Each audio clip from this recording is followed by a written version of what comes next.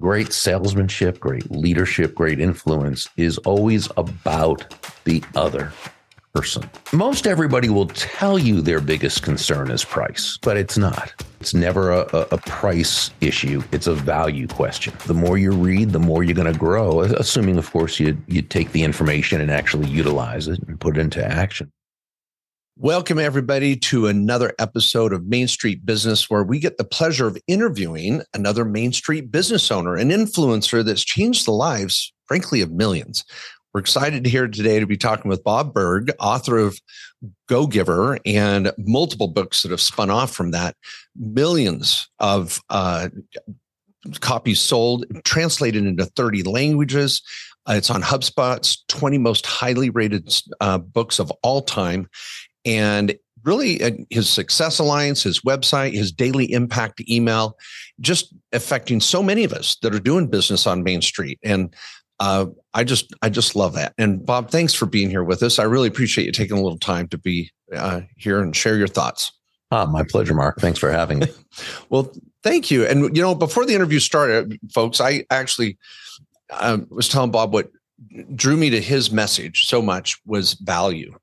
And creating value in yourself and that value experience. And I'm going to just throw it out there, Bob. I really struggle with that as an entrepreneur myself. Like when you start to price your services, price your product, your hourly rate as a tax lawyer, and what am I doing? You're like, the value proposition gets to be so complicated for me. Is there any way how do you simply approach it for someone that's trying to value themselves, their service, their product? Where do you start? Yeah. So I think the important thing is to kind of define the difference between price and value. Okay, because price or what is charged is a dollar figure, a dollar amount. It's finite. It is what it is. Value, on the other hand, is the relative worth or desirability of a thing, of something, to the end user or beholder. In other words, what is it about this thing, this product, service, concept, idea, what have you, that brings so much worth or value to another person that they will willingly exchange their money for it and be glad they did while you make a very healthy profit? And let's use an example of someone who has, and we'll go very basic here, a bookkeeping service. As opposed to a tax accountant or you're whatever. Speaking my language. So let's go. Yeah, but we'll just talk about a bookkeeper. And this bookkeeping service, a person hires her to do their books, make sure to have them protected for tax reasons and all the other reasons. Well, so she charges, and we're going to just say $5,000. That is her fee, literally her price. Okay. But what value does she give? What value does she provide for that? Well, through her years of experience, her desire to get to know you, your business, its inner workings, what you're looking to accomplish. She's able to create a system and do the work that helps you eventually save. Or I said she charges you $5,000. I meant she charges you $1,000. Okay, for this service. But with all the work she does, she's able to save you $5,000, or the person who hires them $5,000. She saves them countless hours of time, right? Because she's doing that work. She also helps provide them with the security and the peace of mind of knowing it was done correctly. So what she did is she gave her client well over $5,000 in total use value, right? In exchange for $1,000 fee or price. She gave more in value than she took in payment. And this is key because a very basic law of economics says, and of human nature, says that people will exchange their money for that which they feel is of greater value than that for which they exchanged it, right? Yeah. So in other words, they're exchanging $1,000 cash value in exchange for well over $5,000 in use value. So they profit because they receive more than they paid, but our bookkeeper also profited because to her, it was worth it to charge $1,000 in exchange for her energy, her knowledge, her time, her caring, her everything that she did. So in any free market-based exchange, and when I say free market, I simply mean no one's forced to do business with anyone else. In any market-based exchange like this, there should always be two profits, the buyer profits and the seller profits, because each of them come away better off afterwards than they were beforehand. So now, in pricing your services, you need to first have that understanding of the true value that you're providing that other human being. Now, you can never charge more than what they're receiving, right, in value, but you can charge what you charge, providing you're giving them much more in value than what they're paying. Now, you'll say, well, what about your competitors? Well, sure. That's what a free market also does. It creates downward pricing pressure, but we don't want to be the low cost alternative. When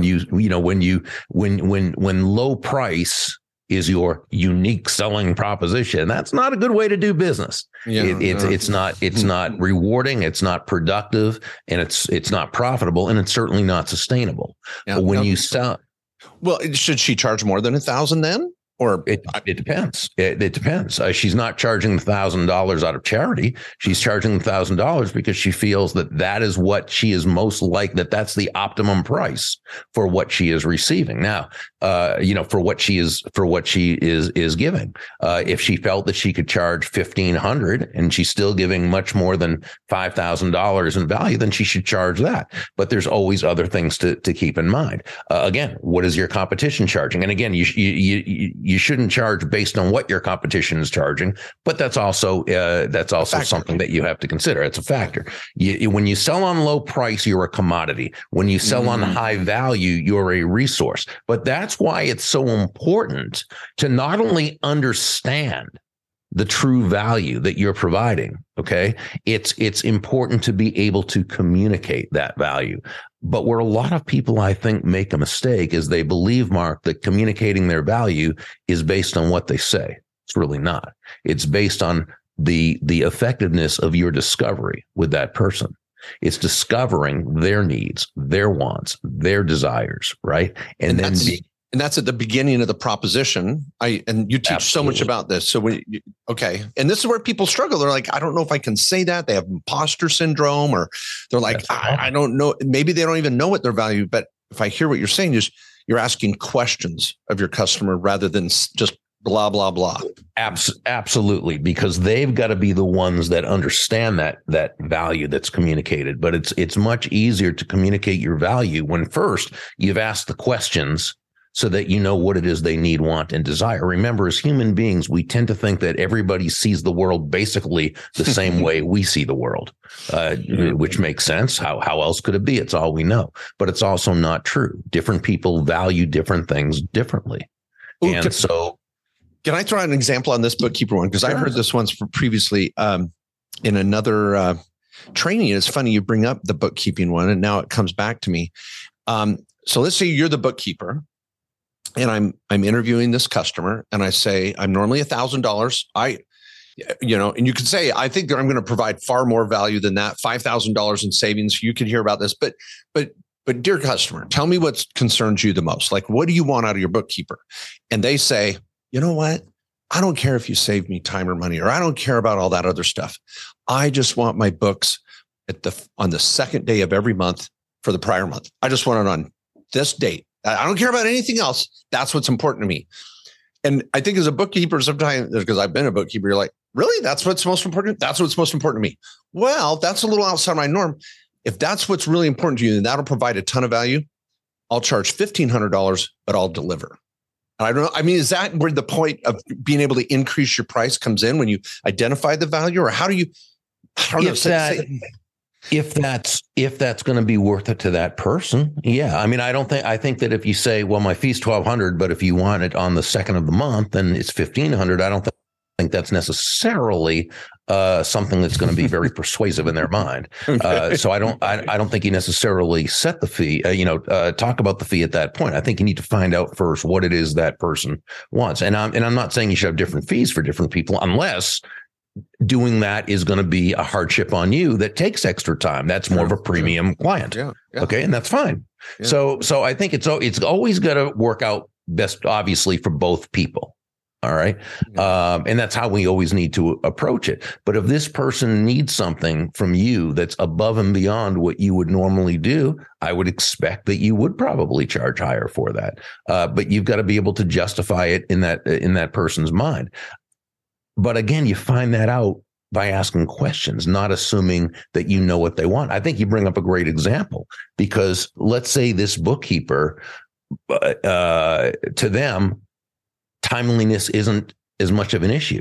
Yeah. So they assume, well, that's an issue. That's not an issue to the other person, or they might be very much a price conscious person. And so as far as they're concerned, all my prospective clients care about is price. Right. And so what they always try to do is sell on the lowest price, but that's not usually, for those rare people it is, but those people probably aren't the ones you really want to do business with anyway. But, all things being equal, but it's by asking those questions that they will tell you how to serve them. They'll tell you how to help sell them. And that's why it's so important to do that. I love this. And, of course, I'm a tax and legal guy, so you may have very well chosen the bookkeeper example just to stroke my ego, because I love bookkeeping. I'm a dork, but let's stay with this for a minute. Because one of your concepts you teach, which I love, is how does a person add value to others without costing more money and become a competitive? So let's stay with the bookkeeper. Let's say that they find out all their customers are worried about price, which kind of in bookkeeping is a common thing. People see bookkeeping as a commodity. So how would you change that bookkeeper's approach to branding themselves or their business or their value, just off the cuff? I mean, if you don't mind, like what you'd say, bookkeeper, you got to change the way you're approaching this, because you're going to get sucked into this commodity world. What do you do? And you will, if you buy into an idea that everybody's biggest concern is price.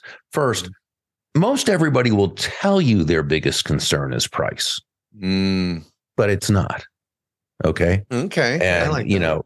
I mean, personally, if I'm going to have, brain surgery done on me, I'm not shopping for the lowest price surgeon. Okay. Now I'm going to say, well, but this isn't brain surgery. Well, it's still pretty darn important. Okay. I like it. Yeah. And so, people say price, but typically, I remember my friend Art Subject, taught me this. He said, typically it's never a price issue. It's a value question.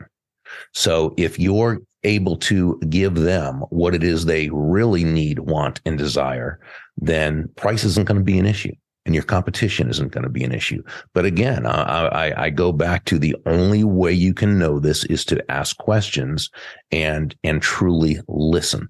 Now, there's another thing too, and I learned this from a gentleman by the name of Richard Weilman, who works with financial advisors who target high net worth clientele. And Richard says, call up several of your most loyal clients, the ones who do business with you all the time, the ones who refer you to others, the ones who are what I call your personal walking ambassadors. You have coffee or have lunch with them. Try not to do it on the phone or Zoom, but if you have to, and that's okay. But if you can, meet with them in person and ask them what it is about you that they find to be of most value, the reason why they talk you up, the reason why they tell others about you, the reason why they're such a loyal client. And again, this goes back to our seeing the world in our own way, because they're going to tell you things about the value you provide them that you hadn't thought of. Because remember, you don't see the world their way. And so because of this, what it's going to do is it's going to give you a much wider recognition of what you provide over and above the price you charge. And you're also going to be able to, in your discovery, ask the kind of questions that will bring some of these answers out in others that, remember, they don't necessarily know, because they don't know your business like you know your business. Oh, I love it. Okay. Now I want to talk about, if you'll give me a lot to your business, because love this daily impact email. Now, I do an email every week, and I'll tell you, it is hard to find something fresh, at least to me, without recycling a topic I did 2 years ago or something. But what you're doing, and I have a lot of clients who are like, hey, I need to provide more value. I want to get people drinking my Kool-Aid. I want to do a weekly newsletter or a monthly newsletter. And I try to do the same. And I was talking to a client this last week that was just, when I said, are you ready to do your monthly newsletter? They were just like, oh, like, I don't know how to do that. I don't know how to do it. And Bob, you're doing it daily. What can you, tell us maybe why you're doing it. And then of course, how you do it. How do you come up with cutting edge, fresh things every day? Yeah. Well, so the reason I do it is it's probably my best marketing vehicle.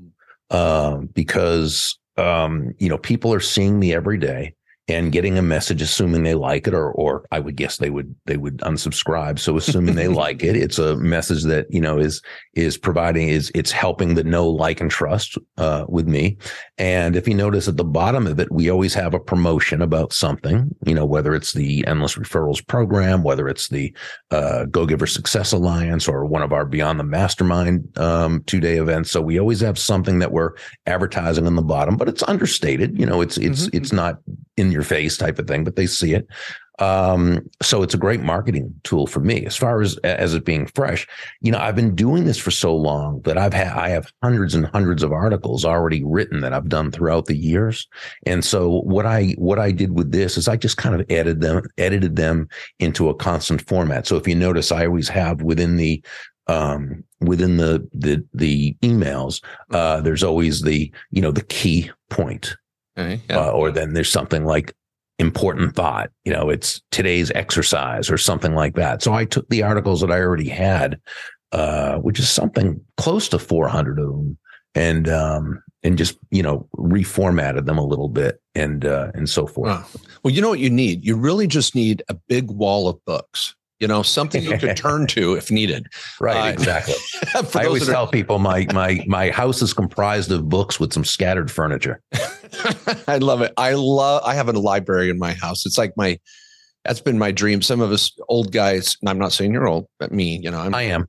I actually appreciate paper. I love paper, and I have a paper calendar, and I still do the Google Calendar thing, but I love the paper. For those listening on the podcast version of this, Bob's background is he's got a big library behind him, and I just love it. I'm going to ask you about that. Why you love books? Tell me why. Like, do you do the ebook thing? You're like, no, I got to have that paper. No, I don't. No, I'm a paper, regular traditional book guy. I'm 65, and I that's not an excuse, because there's many people my age who, are able to adapt and have the Kindles and all that, but nah, not me. I like to feel the book. I like to smell the book. I like to write in the book and, do all the things. So it's just me, Do you ever collect books? Do you have some oldies that you really like? Do you go to the old bookstores and get someone? Not that many, but something like Peace, Power, and Plenty. This is an original edition from Morrison, Sweat and Barden, written in 1910. In fact, I wouldn't even write in the pages on the book. I just took notes on the sticky notes. Oh, I love it. Yeah, because it's just, it's an old version. And I have a Think and Grow Rich. I think this is a first edition. Oh, that is super cool. How to Win Friends and Influence People. This is a first edition, and it's even got a newspaper article about it about Dale Carnegie on it. Oh, I love it. This is in the news. This newspaper. It's dated. It's a Rochester Times Evening Edition, and it's dated. I'm not finding the date, and I don't want to take up too much time, so I apologize. But it's actually in the. Not yet. 1930 Simon and Schuster, 1937. So it says it right there, and it looks like the newspaper copy is from about that age as well. Awesome. So yeah, I just think we need to read more as a society. We do. I mean, I'd love to get your thought on that. It just everybody's on their Twitter feed. If it's not less than 4 sentences, I'm on. 6 and on. I mean, just snuggling up to a book and something that's been written. I don't know. I think a lot of young people too think if it was written over 20 years ago, it doesn't have value, or there's nothing there. Isn't that nuts? It is. It's really unfortunate. You think about the books from the Stoics, which are written, a couple thousand years ago, 2,500 years ago. And that's some of the wisest information you can ever read. I love it. Aurelius and Epictetus and Seneca and the gang, what they put together 2,500 years ago or so is just as valid today. I mean, you read it and you say, holy cow, how did they know this stuff? And so. Well, let's bring it around. Maybe this will be a final point here is you talk so much about having influence on others. Do you think your education, being well read and studying, helps you in the influence you hope to have on others? What do you see a correlation there? What are your thoughts on that? Sure. I mean, the more you read, the more you're going to grow, assuming, of course, you take the information and actually utilize it and put it into action. But I was a horrible student in school. I barely graduated high school. In fact, it's funny, on graduation day, as we were leaving the ceremony, I remember I came across my guidance counselor and he said, "Burg, I can't believe I'm actually seeing you here today." And he was a nice guy. I mean, he wasn't one of these people who, tries to keep people. No, I mean, I don't blame him. He did the best he could, but I just was not into school and I was out more than I was there. And, college, I finally, after taking a couple of years off after high school, I got into college, I got in on academic probation, and I'm pretty sure I graduated on academic probation if such a thing exists. But it was after I got, I just had no respect for the whole thing, which I regret that now, of course, because the idea is to learn how to learn. It doesn't matter what, specifically. Yeah. But it was once I got into sales, that's when my education started. That's when my love of books. And the funny thing is, my dad, who was self-educated, I mean, he grew up in the Americana immigrant tenement slums and self-educated and was reading all the time. So I had a great example. I just didn't really, other than reading sports when I was a kid, I didn't care about reading anything else. And so when I got into sales in my mid-20s, that's when my education began. Because not only was I reading books on how to sell, I started recognizing that it was the personal development that was the key. And that's when I started getting the books, the Carnegie books and the Think and Grow Rich and the Psycho-Cybernetics and As a Man Thinketh and all the classics of the sales and personal development field. That's when my education really started. Well, it's interesting you bring that up too. The first business book, if someone said, I remember the first fiction book I actually read that a teacher didn't make me read in school. I still remember a couple of those fiction books. But the first business book that I ever remember reading, it was in my 20s, that was like, oh, wow, this is what a business book's all about. It was How to Win Friends and Influence People, what you held up there. Yeah. And I was just, wow. And the stories were still old, he had these kind of stories that are, almost Depression era, and industrial age and but they were so poignant and so special. Oh, absolutely. They're timeless. Timeless. They sure are. Wow. Well, I'm going to just say, last tip, you got a business owner on Main Street America. You get to have a cup of coffee with them and you're walking away and they go, Bob, how can I have more influence and create more value in my proposition? I'm in my whatever small business. I'm just trying. I don't know. What do you pat them on the back and say? What's that? I don't know. I think I would probably share something that an old mentor from, almost 40 years ago said to me. It was when I was in the midst of a sales slump, and I was really focused on just getting out of the slump and making the sale as opposed to serving my customers, which is where my focus should have been. And he saw that and he said, Burg, if you want to make a lot of money in sales, he said, don't have making money as your target. Your target is serving others. Then he said, now, when you hit the target, you'll get a reward. And that reward will come in the form of money. And you can do with that money whatever you choose. But never forget, he said, the money is simply the reward for hitting the target. It's not the target itself. Your target is serving others. And, that's really, I think, more than anything, Mark, where it hit me that great salesmanship is never, and we can say leadership or influence, however you want to say it, is never about the salesperson. It's never about the leader. It's never about the product or service, as important as those are. Great salesmanship, great leadership, great influence is always about the other person. It's about those people whose lives you want to add value to. We could actually even, I think, go further and say it's about another person's life being better just because you are part of it. And I think that when we can approach life, leadership, sales, influence from that foundational premise, I think then we're really 9 steps ahead of the game in a 10-step game. That hit me there. I filled up a page of notes myself. People, if you're not taking notes during this viewing on YouTube or podcast on your portal, you need to re-listen to this with a yellow pad in front of you. There, Bob, you threw out so many golden nuggets there.